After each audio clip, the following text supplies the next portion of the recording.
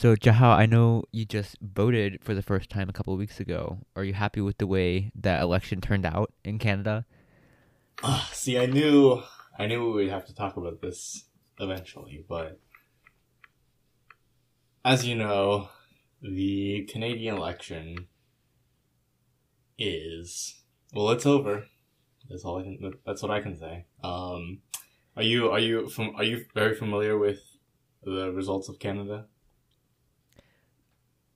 Unfortunately, I have not actually looked into them as much. I was getting some notifications last night just about like who is winning seats and what the projections were, and I checked in occasionally, but I haven't looked since last night. So I'm actually not really sure what ended up happening, but I hear that Trudeau has maintained power. Yeah, he did maintain power, which is a victory for him. But see, I mean, the whole point of this project, the whole point of this election was, to his goal at least, right, was to try and obtain a majority in the government. So he basically needed to gain 17 more seats in parliament from what he had before, and well, he let's just say he didn't do that. Let's just say none of the other parties really did anything either. Like the results are almost identical. Like maybe 3, 4, 5, 6 seats difference between the various parties, but they're almost identical to what they were before. So this whole thing, was basically just a waste of time and money, especially during the critical period of COVID. So It looks like on Wikipedia that no party gained more than 3 seats at all, which is very minuscule. yeah, And Trudeau is set to gain 3 seats. Which, I mean, it's whatever. 3 seats isn't going to make a difference, and it certainly didn't make a difference. He didn't get the majority. He didn't get the majority that he wanted. The Conservatives didn't, win outright. The Bloc Québécois, the Quebec Party, they didn't. Well, I guess they kind of achieved their goal. The NDP didn't, have bigger gains, and the Green Party didn't expand at all. So really, almost no party even got what they wanted either. So again, right. it just drills even harder the whole waste of time and money. Functionally, what would have Trudeau gained having a majority in parliament versus what he is now? Oh, everything. I mean, when you have right now, because to pass laws, to pass bills and everything, you have to, have a majority. All of them are voted on, and of course you need a majority, right? So if you have a majority in parliament, that means you can, your party is able to just pass whatever bills it wants. So you don't need to convince other parties. But now because he doesn't have a majority, he needs to, sort of moderate his legislation to, have other parties on his side, whether it be with, the New Democratic Party, which is more progressive, or, with the Conservatives, who are more conservative, of course. But, and so that's the whole reason why this election was called in the first place. Because Trudeau didn't have that. So he wanted to have that. And so he called an election. But now, Canada has firmly stated that we want, checks and balances, so to say, by not giving Justin Trudeau like a clear majority mandate. Which it sounds like he's claiming he has based on his victory speech. I mean, he's claiming that like Canadians have given him a clear mandate to continue what he's been doing, but which I guess it's true to an extent. But like, come on, you just wasted $660 million on an election which did literally nothing. So it's not the most exciting of things. Just It does look like, according to Wikipedia, that the Green Party leader, Annamie Paul, lost her election. I don't know if that means I don't know what that means functionally in terms of like her staying in power and whatnot, because she's lost before. I mean, but that seems like something notable. The Green Party of Canada is really just sort of a fringe party at this point. It's funny with Annamie Paul especially, right? The leader of the Green Party in this election. the conventional wisdom of what people have been saying is that, before this election, before the election was called, there was so much infighting among the Green Party that people were saying that if this election were not called now, then she would have been kicked out of the leader position before, without even having the experience of an election. But, now that she's lost, that's just even more of a guarantee that she'll be kicked out of the leadership position. So there'll be another Green Party leadership election, yada yada. And for the other parties, who knows what's going to happen? They're not exactly super interesting either. And it's interesting. It seems like, or maybe it's me just not knowing enough about Canadian politics, but she didn't appear to actually have a seat at all in Parliament. She was just running for one, and she didn't win it. Yeah, she didn't have a seat in Parliament. She ran in a by-election. So when there's not an election and then somebody just resigns, there's a by-election to fill the seat. She ran in a by-election like a year ago, and she came in second, so she lost, but she was decently close. But this time, in the same riding, the same constituency, she came in fourth place. So that's like a very, very, very firm rejection. And it looks like she only won 8.5% of the vote, preliminarily, which is not good for her. Fourth place behind, all of the other major parties. So one thing I heard about the election was that the People's Party was doing better than expected in Alberta, and I believe in Edmonton, which cost some of it may have cost the Conservative seats. I don't know how accurate that was, but it did look like the NDP got a seat in Edmonton or somewhere in Alberta. I think they're saying that they cost like the Conservatives 3 seats in Alberta because of vote splitting, but it's not even if 100% of the People's Party is the far right sort of party, not really a factor in Canada. But, even if 100% of them had voted Conservative, right, the increase would only still have been, 5 seats, 6 seats. So not enough to take power remotely by any means. But it'll be, I guess interesting to see how things proceed.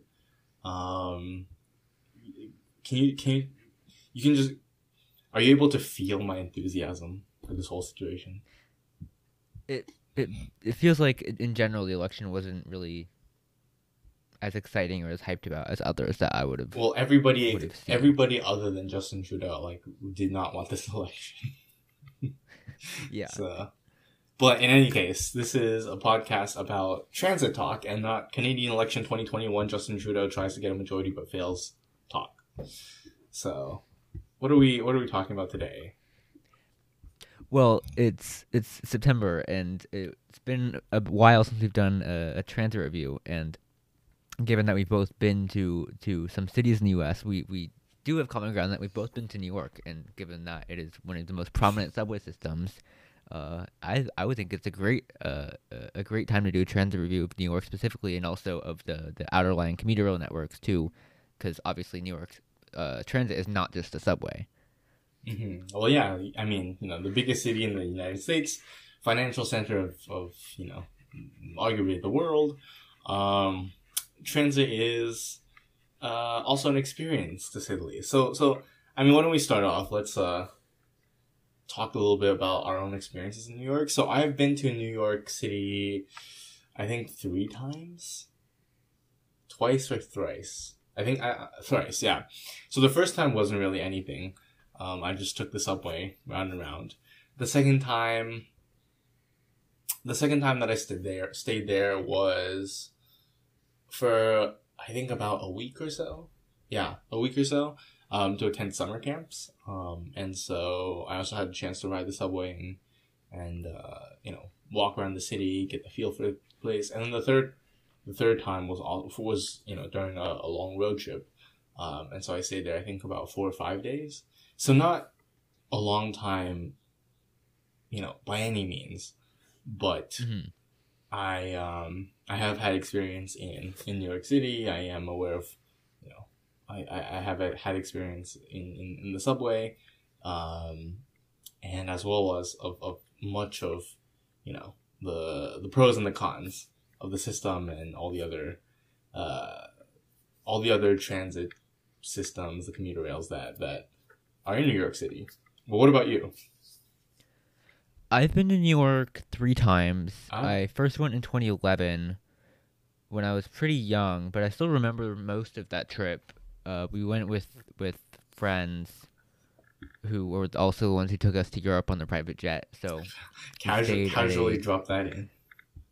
Well, it influenced the trip in that we would stay at a nicer hotel than we normally would, right by Central Park. So I was pretty close to the Columbus Circle and 59th Street stations, and most of what we did was, I guess, centered around there. We didn't really go out into the boroughs as much, but I came back in 2017 because my mom had work stuff to do in New York. So while I spent some of the days in her office, we still had a couple days to go around, and we stayed in Brooklyn that time, mostly because the hotels were cheaper, which was interesting because I'd never really been to that part of the city.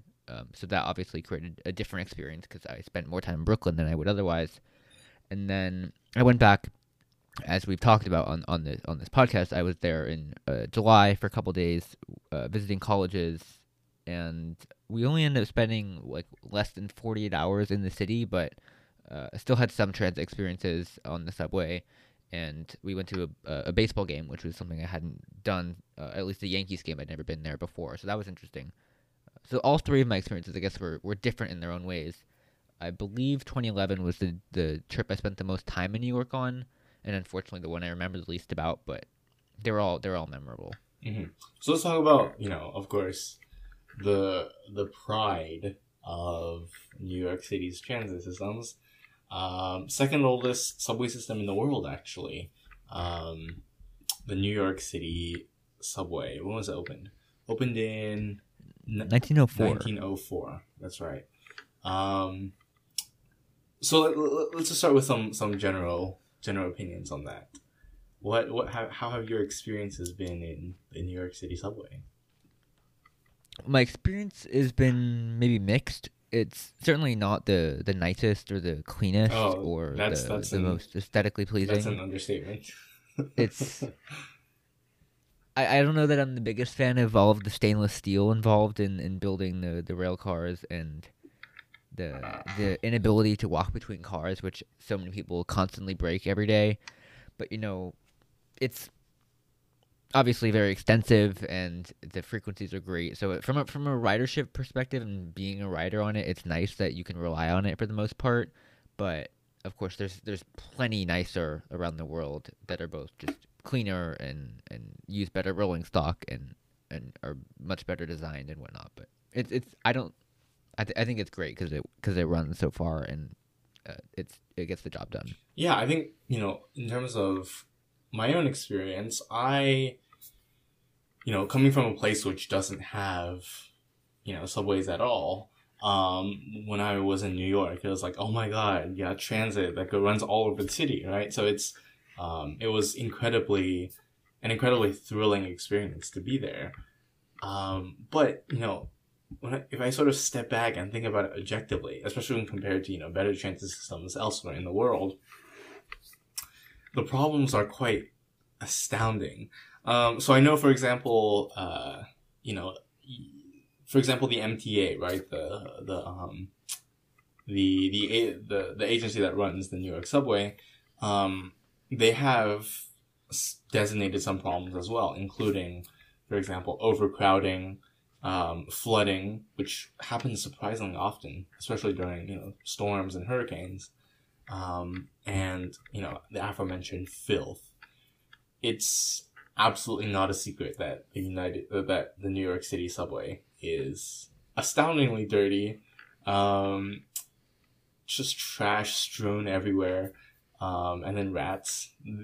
There's every now and then, an infamous New York City subway rat video goes viral across the internet. Yeah, exactly. Yeah, which it's honestly become sort of a symbol of the subway system in its own right. But in my own experience, I definitely agree that it's definitely good. The frequencies are absolutely amazing. The experience itself, though, is not so great because of the filth, but also because, when I was there during the summer, a lot of the stations and a lot of the train They're just cars, so hot. yeah, they don't have air conditioning. A lot of them, at least, which was And horrible. the stations are even worse.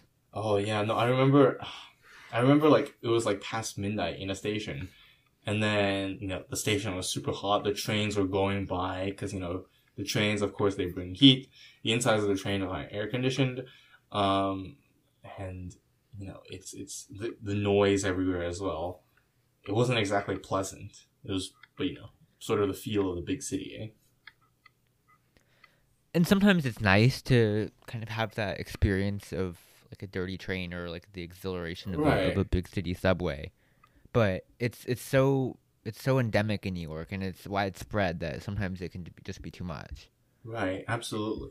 Um, Can I also another sort of big problem that I have with the New York City subway is like the super loud screeching noise of the rails. Have you experienced that before? It's if to my memory, it's bad when the trains are pulling into the station, especially. Well, that's when you hear it for the most part, or if they're going by Well, or speeding through a I mean, it station. was horrible for me because I remember like sometimes I remember like especially when not like the train rumbling, but like when they sort of stop or when they turn or whatever, and it's just the loud like metal on metal like screeching sounds, the Mhm. scraping sounds, and so I remember like vividly. I vividly remember like this one time I was stood outside of I think it was honestly Columbus Circle, um, but I was walking toward the entrance to the red line, the one train, and I even from the outside of the station, I heard the subway screeching noise, and I can remember just vividly thinking, like, oh my god, like if I were to experience this, twice a day, 3 times a day, every day of my life, then like my hearing would like just die after 5 years, 10 years, much less 60, 70. I'd go deaf pretty soon. So I did not find that aspect pleasant at all. Well, and what's interesting is that the grinding of the wheels against the tracks also is really bad for air quality too. And there was an NYU study in February of 2021 that said the air quality in MTA and also past stations too is hazardous at times with the amount of PM2 from the wheels like grinding against the tracks Oh and really? releasing pollutants. Really? I mean, I know that like for example, another other things that have gone viral include I think there's a few people who have actually tried to clean a few of the station floors or whatever, and they reveal like all the filth over the past like what 20, 50, 100 years. I know like that a lot of that stuff is like plain out, flat out hazardous to health. But I didn't think. I mean, the noise as well of the wheels. Yeah, it's like the noise is bad and the air quality inside stations is bad. The air in the subway is actually quite nice because it's refreshed. It says 18 times an hour, but the stations themselves are not a good place to be. Uh huh. Definitely. Oh yeah, yeah, yeah. I remember if I could tell a little anecdote of this one time of another experience that I had. Sorry, this is sort of back on the topic of rats, if possible. Um, I remember I was sitting at like I think the Columbia University station at like what 2 a.m., 3 a.m., and I was planning to take the train back to where I was staying, which is convenient because the trains run 24 hours in New York. But I just remember being tired and fatigued from a day of working or studying.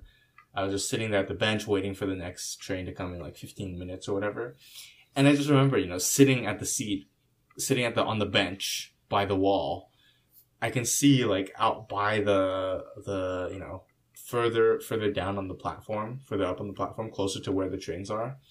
Just this humongous rat, like, and I swear it was about a foot long, just crawled out from somewhere, from behind a pillar or something. And I could just see it walking, Damn. walking. I could see it just going like along the platform. I could see it, going down and down the platform. And I remember, just thinking like, oh my God, am I dreaming? Like, is this real? Because, it's 2 a.m., 3 a.m. I'm fatigued after a day waiting in the New York City subway station. Nobody else is around. Is this really happening? Is there really like a foot-long rat just crawled out from somewhere on the New York City subway and is just, waddling its way down the platform? I have no idea, but that is definitely, Columbia University should, in theory be one of the more upkept stations, but yeah, you would think. You'd think, but it's, yeah, rats. Moral of the story, rats. and yeah, unfortunately, I don't have any experience with rats, and I did not see one when I was at the Columbia station. But maybe clearly they are a problem that needs to be addressed. Yeah, were you there at 2:30 a.m.? Because I suppose that's probably when the bulk of them actually come out. Well, that's when most of the people aren't there. Right, precisely. So I guess maybe the rats become the waiting passengers. Yeah. But in terms of, I guess we sort of bash the New York City subway a bit, but definitely pros. Pros, as you mentioned, very, very extensive coverage, running all the length of Manhattan, lots of lines into the Bronx, lots of lines into Queens and Brooklyn as well. 24-hour service. The trains go to, a lot of places along as well. Yeah, any other pros that you'd like to mention? Well, I think it's interesting that for a subway system that's developed really interdependent of one another, with maybe not interdependent, but there was essentially like two different operators to my knowledge. I think it was like the IRT and the BRT. Could be totally wrong, but it was developed largely separate of one another, with tracks not being really connected. And in large part, that's still the case today, with essentially sets of different numbers or letters together that all use the same tracks, but they're not connected.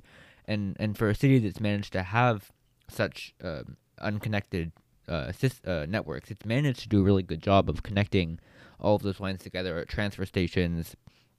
Or I guess there are stations like Times Square where you have double platforms that allow for multiple lines to stop there without having to transfer to a different set of platforms.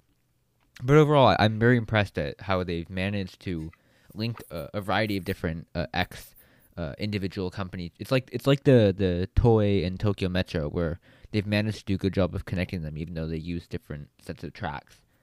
And obviously now it's all operated by the MTA, but at one point that was not the case. Actually, can we talk about that point about having multiple different lines come on the same platforms? What do you think about that? Do you think it's? I think it's necessary. Well, like especially because in New York, most of the lines have express trains and local trains, and if you're trying to go from say Columbia University to Fulton Street, the express trains don't stop at Columbia University. So if you want to go south, you have to get off at I think 96th Street or something, and if you can just walk across the platform to the express train, that's really easy, and a lot of times that's actually what Japan does too. So if you want quick connections where you don't have to actually change platforms, I think it's necessary. Yeah, let's talk about that as well, because to my knowledge, the New York City subway is the only one in the entirety of the United States which has this sort of system of local and express trains. The majority of systems in the U.S. and indeed around the world are, all the trains which go along the line stop at all stations, right? And then they come one by one by one by one by one. So, you look at, for example, BART, right? Which stops at all the stations in a line with, rare exceptions. Or, for example, the Washington, D.C. or Boston subways, the trains stop at all stations on the line. What do you think of that? Because I think that system, at least when I first arrived, it was super confusing. Because it is. Because, the conventional knowledge, right, is that the conventional knowledge, and at least what I had thought in the first place, is that, you go to a station, right? You see it is part of this line, right? And you think, okay, if it's traveling in this direction, it must stop at all the stations. You see it's, red or green or whatever. And it goes, it's like, yes, my destination is also on the red or green or whatever line. And so you take the train down. But then, surprise, surprise, you don't know that it's a local, it's an express train that actually doesn't stop where you want to go. It was super confusing the first time, and I actually had to waste a lot of time, like 20 minutes or something in like a station, just because I took an express train there, and the next one wasn't supposed to arrive for like another 20 minutes or so. But what do you think about this whole system? I think it's good that at least, say for the green lines, I forget what their actual name, like the Park Avenue subway or whatever, the Lexington Avenue. Yeah, Lexington. It would be way more confusing to have, say, like a 4 and a 4 Express that come maybe like every 2 minutes, so like you could easily get on the wrong train. But at least it's nice that like every single 4 is going to be an express for the same stops, or every single 5 is going to make the same stops. So at least it's almost like there's just a variety of different services running on the same line that I think is at least slightly less confusing than if you were to have different expresses for like the 4 or the different expresses for the 5. But the signs also do make it confusing about when express service runs. Like, is it late night, or which platform does it use, or which stops does it make? Not to mention like if you want to differentiate between the different lines, you have to look on the map, and you can't look at only the station or what line it's on. You have to look underneath the station to see underneath the station name on the map to see, is it served by only express or express and local or whatever, right? Right. And I think the maps are doing a better job, especially like if you're on a train, about which stops you're getting off at. And I think it's especially I mean, for me at least, I feel like I've been on the Lexington Avenue ones enough that I'm getting the hang of which streets are the biggest ones, or the express stops. But obviously for a tourist, it's going to be hard to figure that out. Yeah, quickly. It's not beginner friendly at all. And speaking of beginner friendly, we're back on the negatives, but like another aspect of the New York City subway, which really struck me in the beginning as super confusing, is what you mentioned before, the whole concept of different lines stopping at the same station on the same platform. Yeah, that was super confusing for me when I see like, oh my god, there's 3 trains. If there's multiple platforms at a station, there's like, oh my god, 3-4 trains here. Some I have to go up the stairs and onto the other platform. Which one do I take? Which one is my train? How am I supposed to know this? Because, another thing that New York City is infamous for is, not being consistent. There may be multiple trains going in the same direction, but, you don't know. It's not, as easy as other systems where it's like, oh, there's two ends of the platform. One is going one direction and the other one is going the other direction. Right. Some could very well be on the left side of the platform going I guess south or like operating as if it was in like a Commonwealth country. Yeah. Drive on the left. You're right. It is it's not beginner friendly whatsoever, and I think the signage has improved. At least when I was there in the summer, it was fairly marked as to where you need to be, and I didn't have any problems getting on the right train. It was actually inconvenient that there was a lot of express trains that were just skipping an entire section of stops for track work, which is annoying. But besides that, I mean, the signage has improved, I think. Mm-hmm. Mm-hmm. I mean, the signage has improved, but then again, there's also the other problem of and there's also numerous videos about this on the internet. But for example, 2 trains pull into the same platform going the same direction. Which one leaves first? Right? Again, it's not like other systems where the trains come one by one in succession, but there may be multiple trains of the same line in the same station, right, at different platforms. And it's just super confusing because, the first train that arrives is not necessarily the first train to depart again. Which, which sometimes leads to, for example, in New York, where people running across the platform trying to guess which train will leave first. But again, I don't think that's very beginner friendly either. No, not at all. Especially like if one's an express train too and one's not. I mean, there might be marked, but you still have to figure that out too. Yeah, but I guess I've also taken, for example, the Flushing line all the way down to its end. It's lots of the system are very crowded indeed. And there's not always air conditioning, so it's not, always a pleasant experience. Can get very tiring, especially if you're, finishing a day of work or school. But I will say, in my experience, for example, the benefits of the New York City subway is, again, it runs 24 hours a day, which means that when I was in New York City, I after studying for a super long day, I would get pretty hungry at night at 2 a.m. or whatever. And thankfully I could, since the subway's still running, I would just take the subway down to Midtown or downtown Manhattan and then get some nice New York City dollar pizza as a midnight snack, which was quite nice thanks to the subway. Yeah, it's astounding that it's been able to run for 24 hours for so long, and also like maintain its ridership as well throughout that period. I do remember during COVID that it had cut its 24-hour service, and it upset a lot of people. So it's nice to see that's returning and getting full use again. Yeah, that was pretty funny because, it's another defining feature of New York. The New York subway, at least. We're proud, we're not Chicago or LA or Washington or whatever, but we run 24 hours a day. But like you said, it is returning back to normal, which is nice. I guess before we move on from the subway, I do want to briefly mention its connections to the airports in New York, because they exist and are discussed. When you went to New York, did you ever use the subway to get from an airport? The only airport I've ever been to in New York is Newark. So, yeah, I guess in that case you can't use the subway. Yeah, you can't really use the subway. But you've flown into New York, right?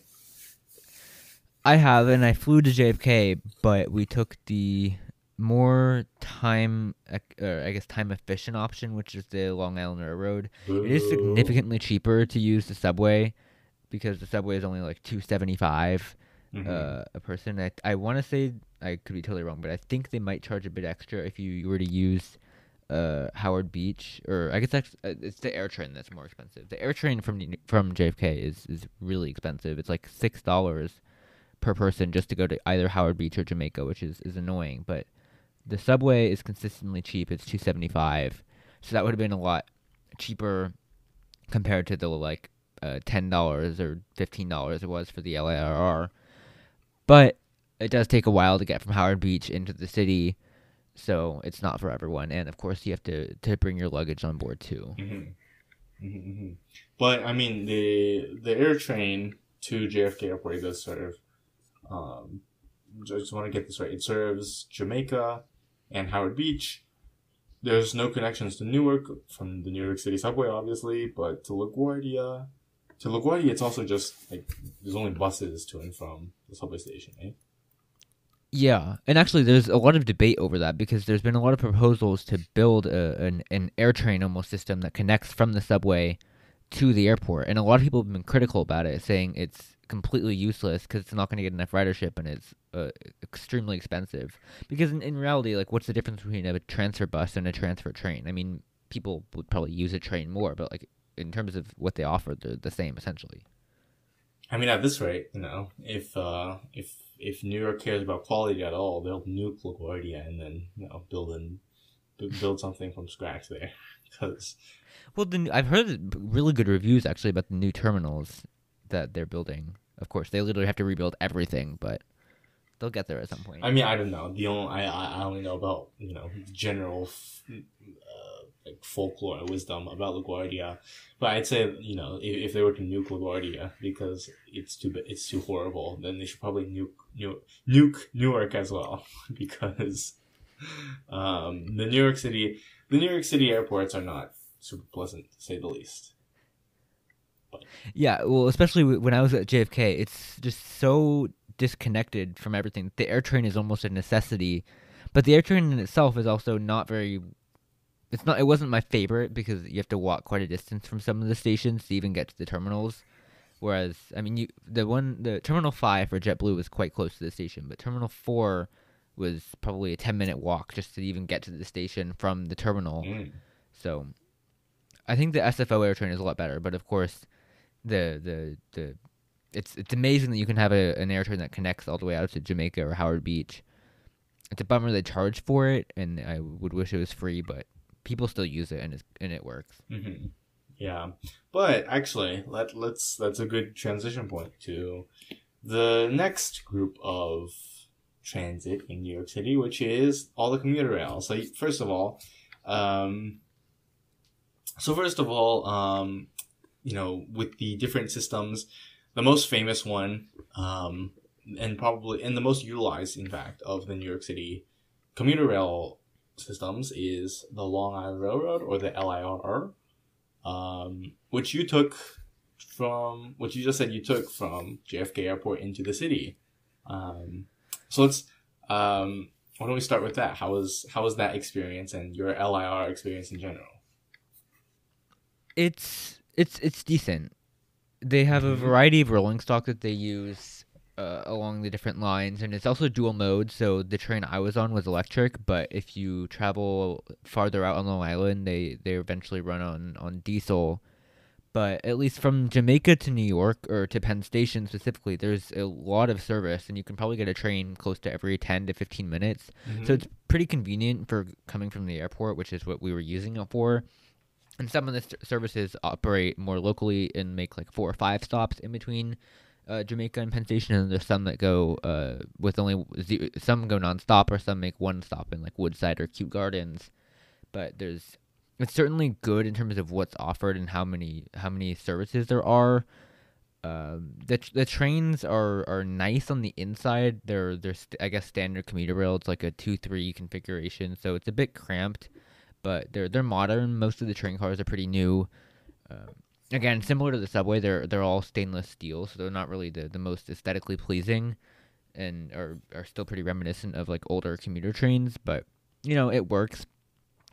It can be drab at times because it's kind of a boring single level stainless steel commuter train, but it's nice. Yeah, and I presume there's not a lot of scenery in beautiful Long Island suburbia. Huh? No, I was expecting kind of like a more urban vibe, and it kind of was like that, where you have some like more of the I guess the townhomes and the row houses and the elevated trains. So it was some of that, but it wasn't really that nice. Mm-hmm. I mean, I've never been on the LIR just because I've never had any business on Long Island itself.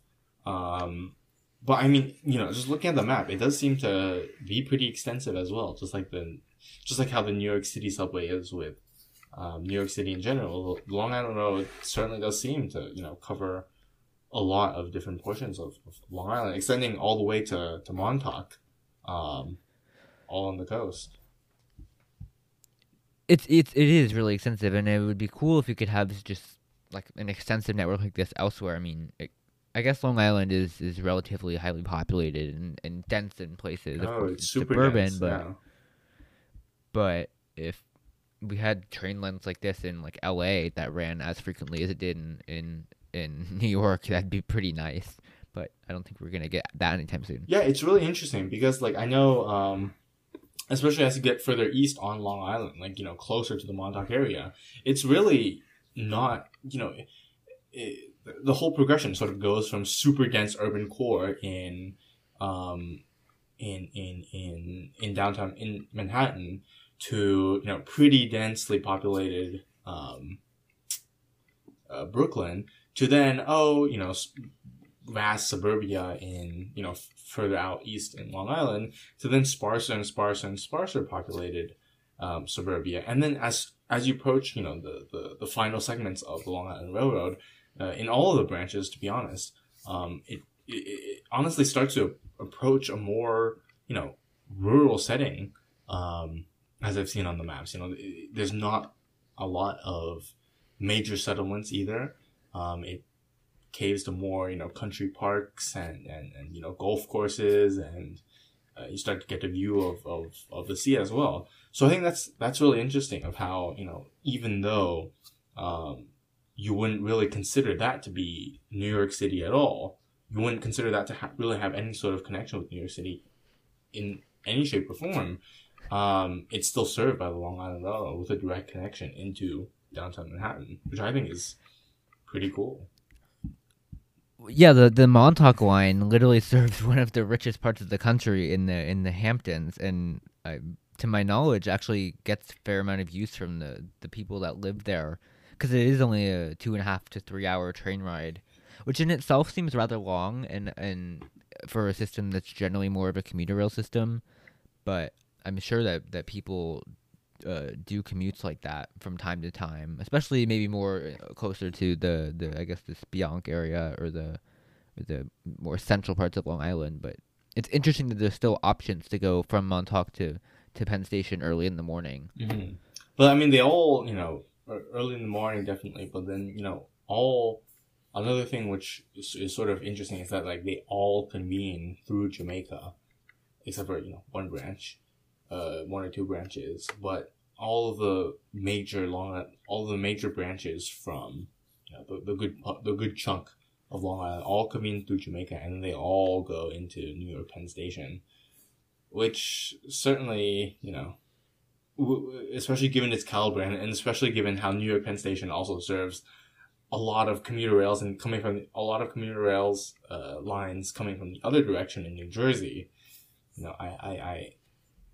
I haven't experienced before, but I'm sure that would make for a incredibly busy and, dare I say, congested sort of setting.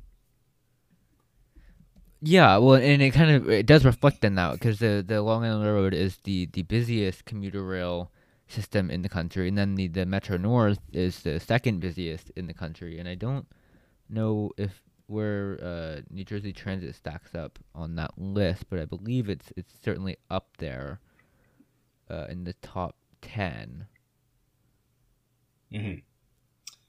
But actually, speaking of Metro North, have you taken it before?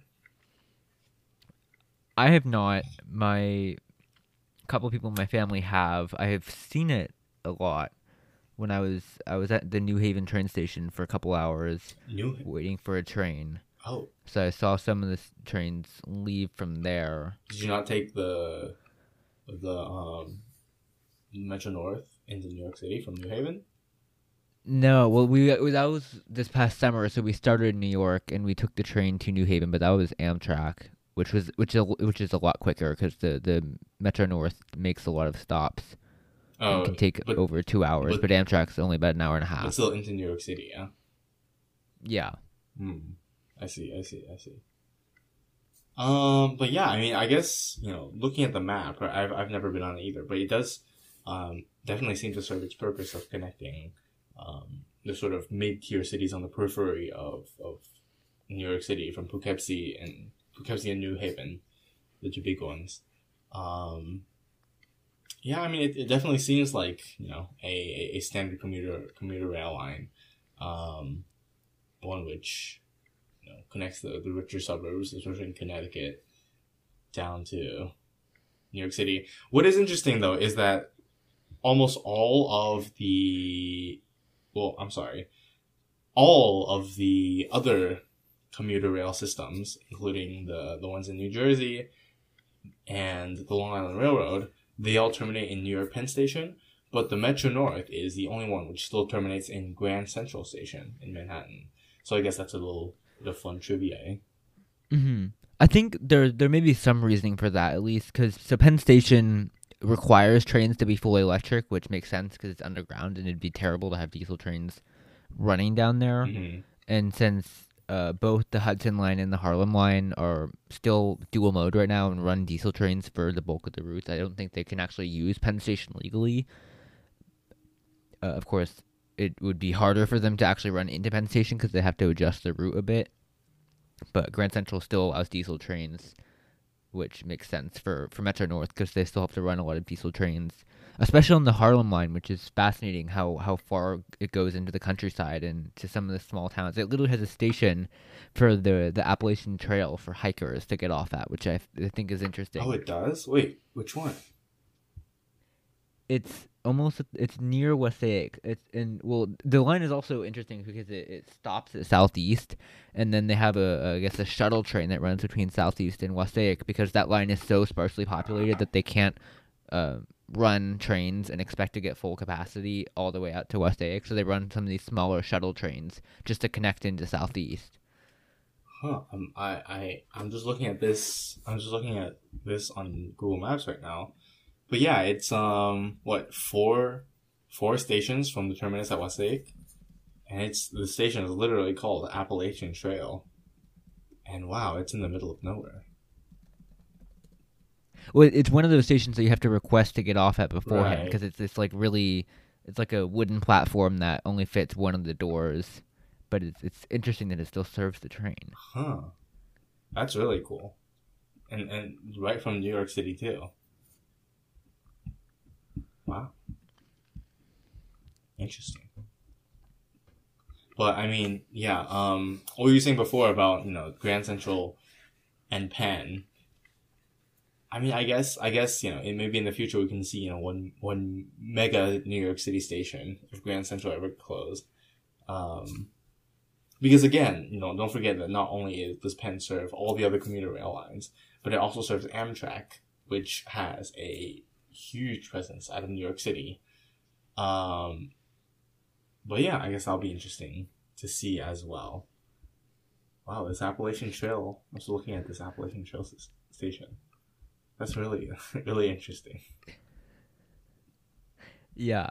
Well, and also it is nice that in a city like New York, as compared to, I guess Chicago in particular, there is actually a connection, a transit connection between the two main stations. You can take the S shuttle between Grand Central and I guess Times Square, but then you can also transfer to Penn Station pretty easily. But you can't do that at all in other cities like Chicago, where you have like the OTC and Union Station just separate from one another. Mm-hmm, mm-hmm.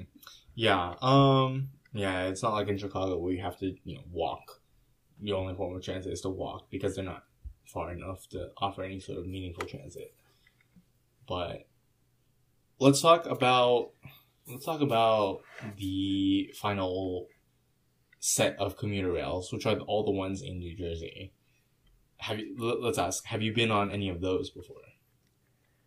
Unfortunately, I have not either. I've also it's similar to the Metro North. I've seen them quite a bit, and know what they look like on the inside because they're fairly similar to the MBTA bi-level trains that I've been on. Mm-hmm. But unfortunately, I have not been on them.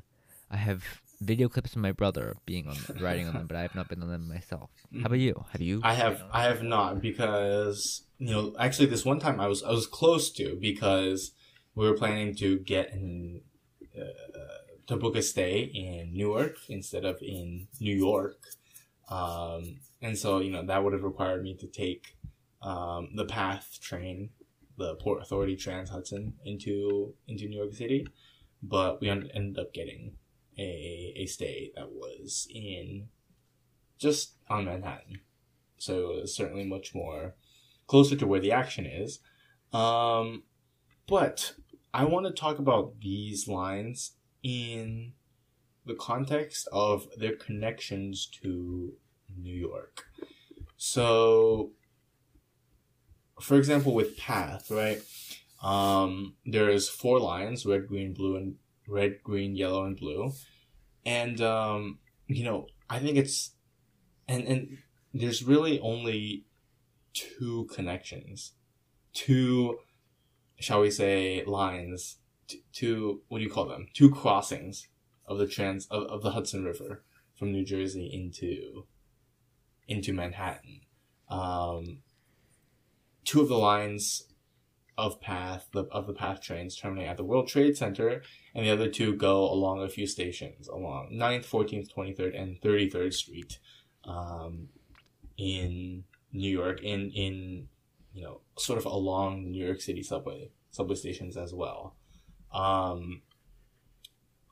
But I mean, in terms of all of these, right, this is sort of one thing which has always sort of struck me as being slightly odd, which is that, Manhattan, right, is of course, the center of everything. The center of New York City, the heart of New York City. Right. It's where all the action is. It's always surprised me of how relatively minuscule the number of connections across the Hudson River to and from New Jersey are. It's really only those two. Yeah. They are, surprising to me, fairly well used. PATH has quite a bit of ridership, and it's one of the busiest commuter rail systems in the country, if you can call it a commuter rail system. Because it does, as this map shows, it goes out to Newark and it goes to World Trade Center, like you mentioned. But in addition to PATH, like you're right, you can only take Amtrak or New Jersey Transit across the Hudson. So there's really not a lot of options. But I guess those options can get you a lot of places. Of course, you can take Amtrak all the way south to Florida, or to New Orleans, or you can go up to the Northeast Corridor. But I mean, do they need other connections? I mean, it's just always struck me as sort of odd because, you look at, for example, the East River, right, which has bountiful connections of Long Island Railroad and also the New York City subway. And then you look across the Hudson and there's really only 3 connections total, 2 of PATH and then 1 of New Jersey Transit, utilizing the same tunnel, the one that goes to Penn Station as well.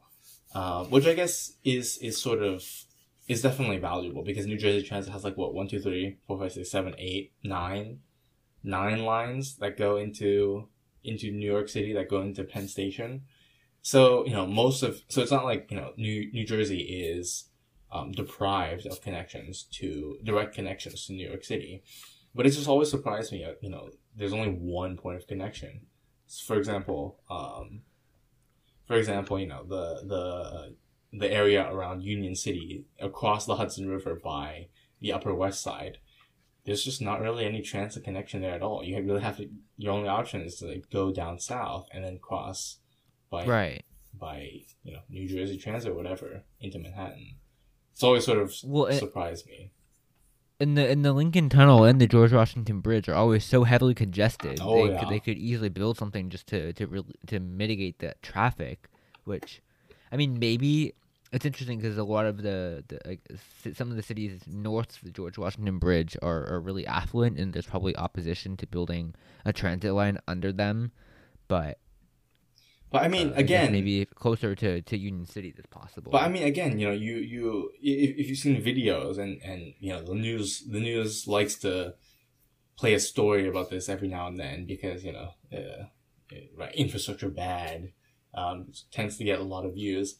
But the Lincoln Tunnel, right, especially the one that's used by trains, is just so dilapidated, so derelict. It hasn't undergone any sort of real renovation or upkeep in the past 100 years, which I think is just, a whole other reason to get more, find another solution, yeah?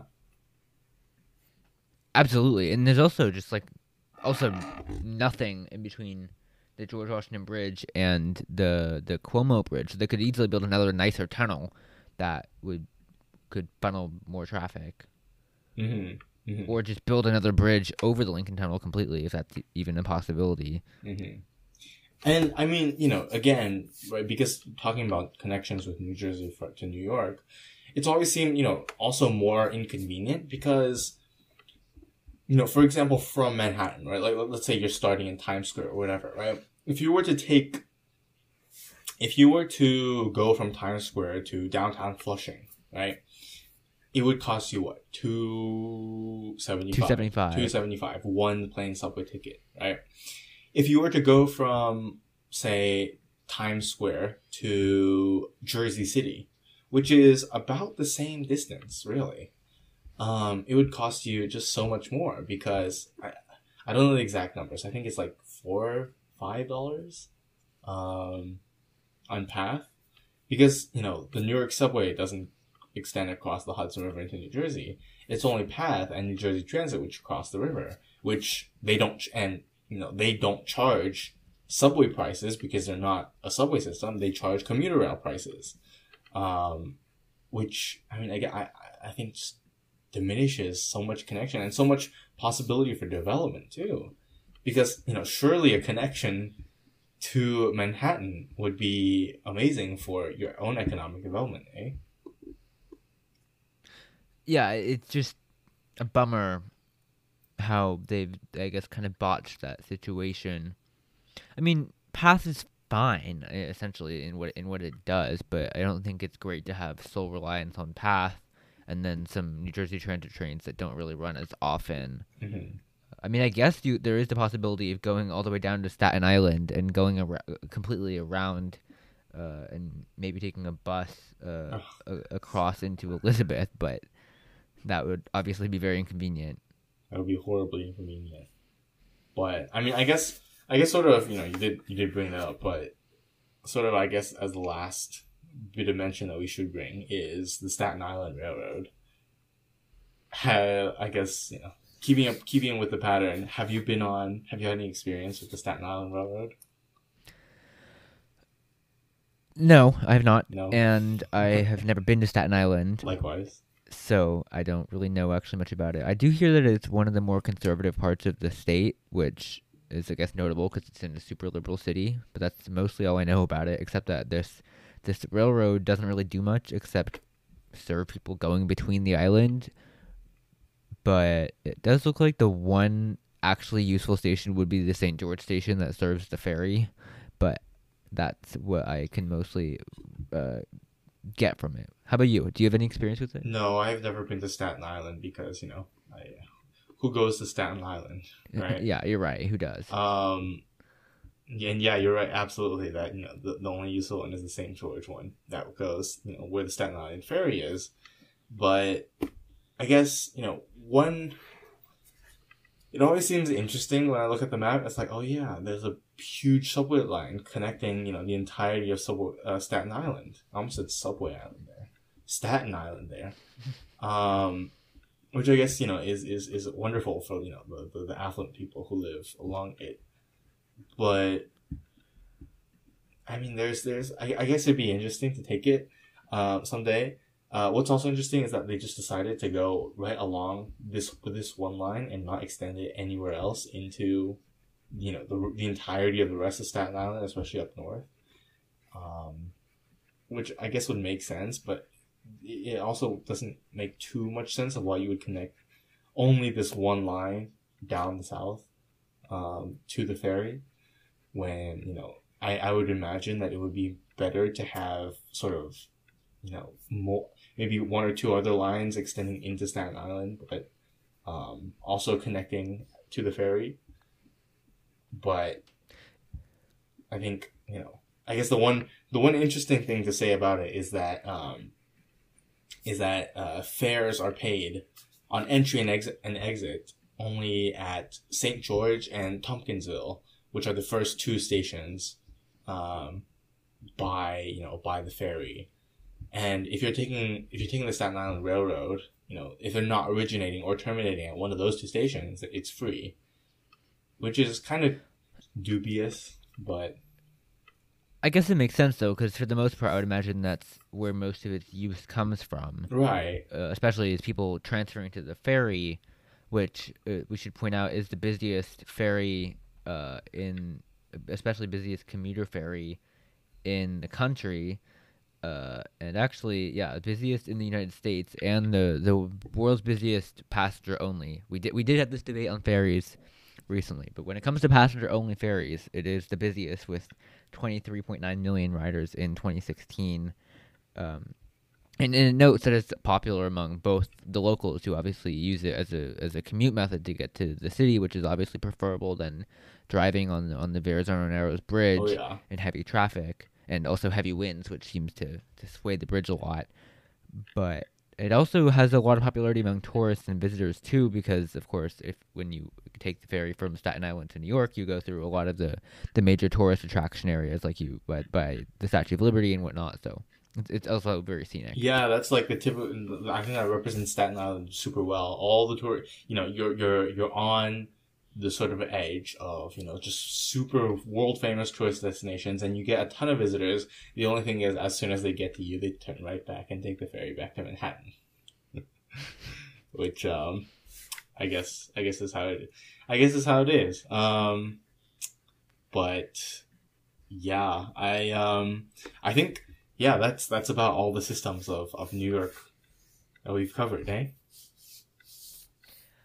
Yeah, I guess the commuter rail is important.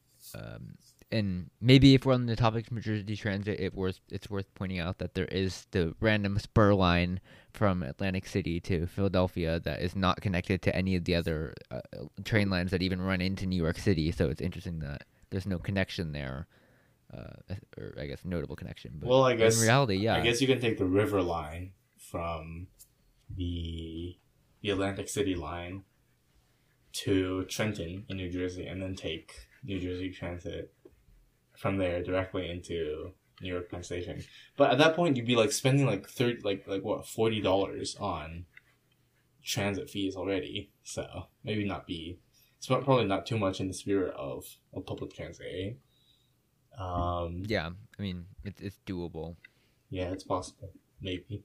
But as we do in transit talk, we do assign the city overall, including all the systems themselves, the ease of connections, and the different options, a letter grade. So, with A plus being absolutely perfect and F minus being absolutely horrible, what grade would you give to the New York City area? I would probably give it a B. I think most of the systems are pretty poorly designed and are dirty, and the stations aren't very attractive. But Mm, in terms of all of the cities in the U.S., none of the cities even come close to the amount of services offered and the amount of commuter rails you can take into every single part of the nearby states. And obviously, the subway going everywhere is great. So I think a B minus is good, because I mean I feel bad that I'm downgrading a system that is so extensive and has the most stations, I believe, uh-huh. but it needs work. I think I would. Well, I'm gonna compare New York City to the two other cities that we've done transfer review on before, which are San Francisco and Chicago. I think New York City is definitely better than San Francisco. Number one, because New York City has a wider extent of service. Number two, it is the times are certainly much better. New York City runs 24 hours a day. Meanwhile, BART shuts down at 9 p.m. And then number three, it is billions and billions times cheaper than the Bay Area Rapid Transit. Maybe it's not. It's probably not as clean, but then again, BART is not exactly super clean either. So I think New York City, I would put it above the San Francisco area. In terms of Chicago, that's a good question, because they're both pretty extensive. The Chicago Metro rails are very extensive into the Chicagoland suburbs. I would say, I would probably give New York City the slight edge over Chicago, because, again, it does run 24 hours, but also because of the greater variety of options, the subway that is very extensive, as well as, for example, the ferry that we talked about, but also because of the fact that there's sort of a greater cohesiveness in New York City than in Chicago, with its as we mentioned, 4 different termini of commuter rail. Mm-hmm. You know, even though Chicago may be sort of more beginner friendly in terms of, oh, here's a train, right? It's going in this direction. It's on this line. It stops at it's going in this direction. It's going to stop at every station. Even though it may be more simpler, the price is about the same. And, you know, I think as you mentioned, right, you do eventually get the hang of New York City. So I think I would give New York City probably on the border between a B+ and an A-. I think that's where it would fall for me. Interesting. Yes, sir. A wide disparity between our grades. Maybe mine's closer to a B, but still. Maybe. Yeah. I would say I think Chicago's better just because it's a lot cleaner and it runs really well for the most part. But well, actually, I actually took and you know, I know we're getting close to time, but I actually took the Chicago subway. When I went to Mexico, so I had a sort of refresher on what it was like, and I was reminded of how unspecial, not super special it was. You know, it's definitely not the cleanest by any means, but then again, you know, it does do its job. But then again, you know, all subways in the world sort of do their job. But in any case, yeah, so we've had our chance to share our own respective New York experiences. Obviously, New York City, right, there's a reason they call it the city that never sleeps. Whatever the name they call it, center of the world or whatever. I don't know, something. But it is certainly very rich in transit as well. You know, we heavily bashed the New York City subway, but we also gave it not abysmal grades. But again, you know, the only way to truly experience what it's like, all the facets, is to take it yourself. And hopefully, maybe you can be the next one as well to take out your phone at the right time and record a viral internet sensational video of a rat dragging a pizza down the stairs into the subway.